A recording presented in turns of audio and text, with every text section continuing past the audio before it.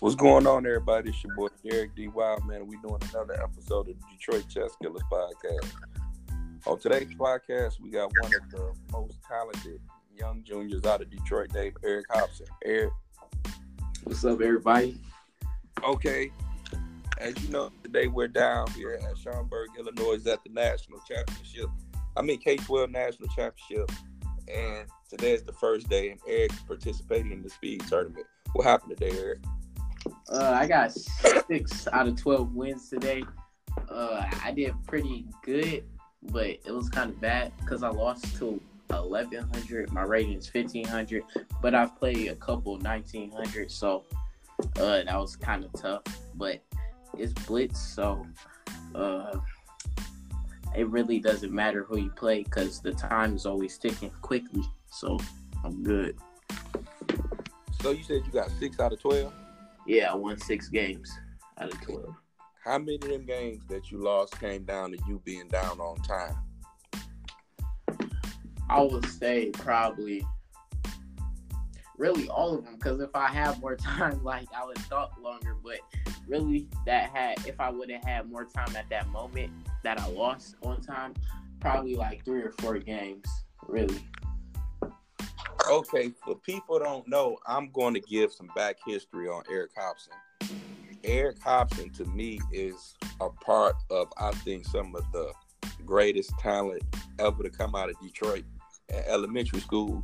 Talk about that Chrysler Elementary School chess team you was on before I was coaching, and name some of the players. That was the good old days with Nicholas, Simon, Maxwell, Cherise, Elijah, a lot of players, and we was winning a lot, so it was a really fun experience to play on Chrysler. We was hanging out with each other all the time. We would go to nationals, and we was 10 years old. It was super fun, and yeah, and in the end we was all winning, so it was really fun, and we got popular, known by the mayor, and just a lot of stuff. And it was a good experience playing for Chrysler and just having fun. Talk about some of y'all accomplishments, the national championships, the state championships y'all won. Yeah, we every year we'll win a state championship, and every couple of years we'll win a national. We'll win so much. And we put in the work, so we really deserved it, actually. So yeah, we won a lot of that. Tell them what your rating was when you was in elementary school.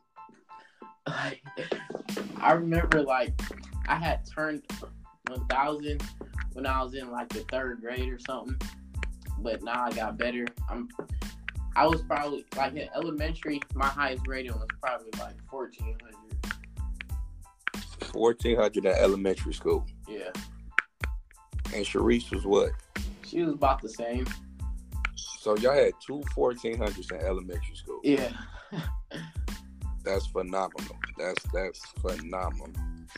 That's phenomenal. So give me a backstory on how did you get into chess? Who were some of your coaches? Who were some of your favorite chess players?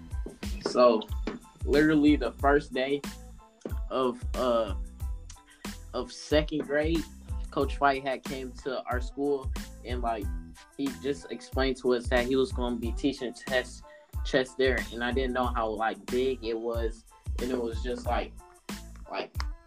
kind of different, and I was kind of interested in it, and I wasn't one of the first ones that clicked on the chess.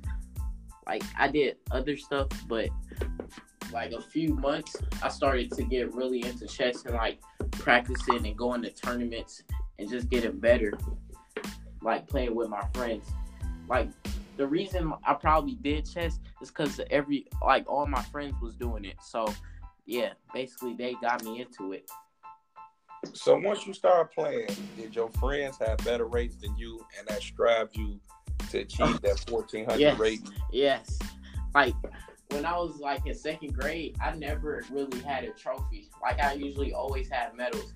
So when I saw in tournaments that they was giving out trophies. I always wanted to get one of those, and I saw my friends getting them, so I was like, I can do that. And I wanted to get those trophies. Okay. So once you start getting them trophies and your ratings start getting, up there, up the ladder, right? Yeah. Who are some of your favorite chess players in the city of Detroit that you looked up to or look up to? Well, John Brooks, because he had taught me like some chess, and like he's usually at every like major like adult tournament. And Coach Brian, like he was at every tournament, like Scholastic tournament, because he had his team, and like I used to always see him there and stuff. And even you too, you be at everything. So yeah, that's the chess players I look up to. And y'all teach me a lot of stuff. Okay, thank you for that. Now you know me, I always gotta keep it funny. Yep. Growing up in the city of Detroit, it was Eric Hobson, it was Sharice, right? Yeah. And y'all ratings were close, right? Yes. And she kind of separated herself. No, I'm just being honest. Yeah. From you. So what do you want to say about that? Because I think y'all equally in talent. Yeah, like I haven't been playing chess like as much because I do like a lot of other stuff. My mom puts me in different activities, so I'm not as around chess like 24/7 how I used to, like when I was at a school that had chess, because I had moved schools to move. I had moved schools, so they didn't have chess at all there. So I wasn't practicing every day like how I used to. So I think if I was like practicing chess every day like that, I would be like higher than Sharice. That's good. So what are your goals and dreams as far as chess? Rating wise? Yes, sir. Be at least an expert to get my rating to 2,000, like before I'm like 16, because I'm 14 now, so I should be at an expert or somewhere close to that, like when I'm 16. Okay, that's a few hundred points away. Now we're going to do something different. Since you're the first child or student to come on my podcast, I'm going to switch it over and let you interview me. So anything you want to ask me, feel free. All right, Coach Derek, how did she get into chess? Oh, man, everybody know that. I got into chess in the 4th grade by Miss Turner. It was Clark Elementary School. And really, it was detention. And she just made us play it. That's how I really got into chess. That question was whack. But this is a question that's really wanted. Is it true that my 3rd grade teacher, Miss Blair, was one of your teachers? Yeah, Miss Blair was actually my 2nd grade teacher. She taught me, she taught my brother, and she was actually there when I was on the Clark Elementary School chess team. Oh, okay. That's a true story. She ain't remember me, but she remembered my brother. Oh, okay. He was always getting in trouble. All right. She was the same Miss Blair. Ain't nothing changed about Miss Blair from when you had her to when I had her. Okay. Yeah, she's fun. Yes, sir. What are your goals on the playing chess now? Like, what do you want to reach? What do you want to do? As far as like just overall chess in teaching and playing, or what? Well, recently I have got back to playing, and my rate has increased. I'm 19, 14 now. I have minor goals and I have major goals. My minor goal is to break 2,000, and I think I'm going to do that because I got 2 tournaments coming up. Yeah. And then the Chicago Open in May. A long-term goal for me is to make National Master. And that's 2,200. Okay. And coaching, I have a city title, I have a state championship, and I want to win a national championship. And I don't care what section it is, under 100, 750, 250, unrated. I just want a national championship. Yeah, let's go. All right. Okay. Mm-hmm. So, who inspired you to play chess?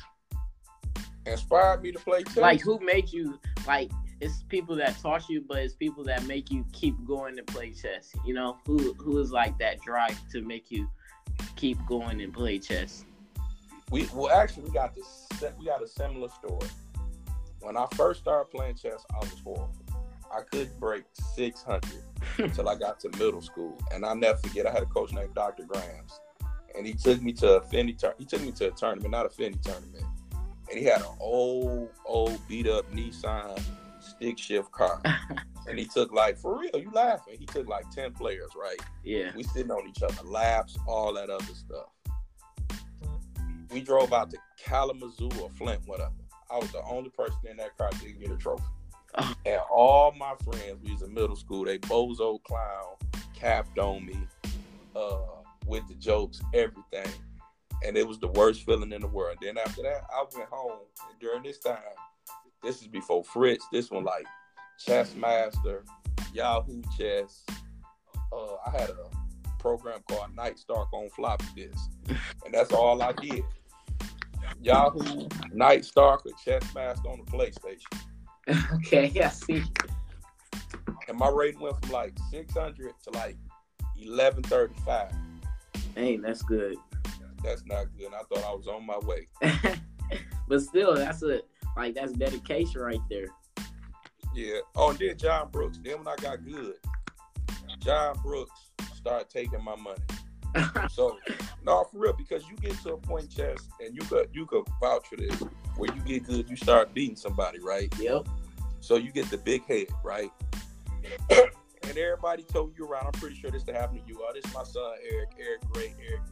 And then you come across that one chess player, you see what I'm saying? Yeah. That got something for you. And when I started getting good, my dad was taking me around, and I ran across John Brooks. You know how that story went. Yeah. So that's how I was introduced to John Brooks. I met John when I was about 11 or 12. Okay. Same. And to this day, I haven't beat him, but I get games off of him. Yeah, I see what you mean. Yeah. So this is my last question. Like, if chess wasn't in your life, what do you think you'll be right now? You want me to tell the truth? Yes. You sure? Yes. I'll probably be locked up. No, for real. Listen. I'm gonna tell you some real stuff, and then I'm gonna go back to interviewing you. I grew up in a single parent home, right? Mm-hmm. Where I was raised by my mom and my grandmama, and that goes for majority of all the people that play chess with me, my friend D'Angelo, Tim, Joseph, and we grew up. We went to schools where chess wasn't popular. I went to McNair.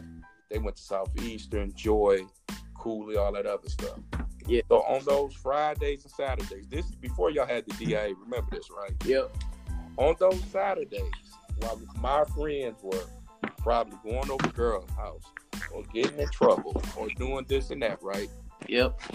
Coach Derek was at a Fendi tournament. Coach Derek was at the States. So I think it saved my life because I probably could have been out there doing Lord knows who. You see what I'm saying? Yeah, that makes sense. And I'm going to tell you this, and this is something that you don't know, but I actually had a friend that we played chess with. His name Roland Samuels, who lost his life to gun violence. And wow. That happened when I was like 15, and I quit playing chess. And it was like a random accident, freak accident that happened. So if I didn't have chess, man, ain't no telling where I would be. Because them Saturdays, yeah, that's true. My mama could go to sleep at night peacefully because she knew her son wasn't out there doing nothing devastating in the streets. Yeah, that's true. Yeah, that's real. Now, I'm about to flip it back on you. So since we down here in Schaumburg, Illinois, you got pony stumped in the Blitz tournament. Let's talk about what you're going to do tomorrow. Oh, yeah. What section you playing in?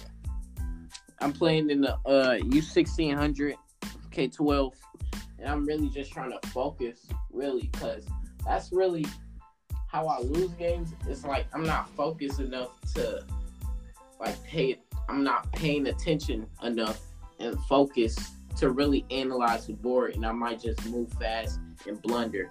So you blank out. Yeah, because when I'm like really focused on the game, like I'm unstoppable. Because I look at everything when I play. I believe that. I believe that. Like when I'm focused. What is your best results at the National so far? 5.5. Whoa, what section was that? It was like 2 years ago. It was I think it was middle school.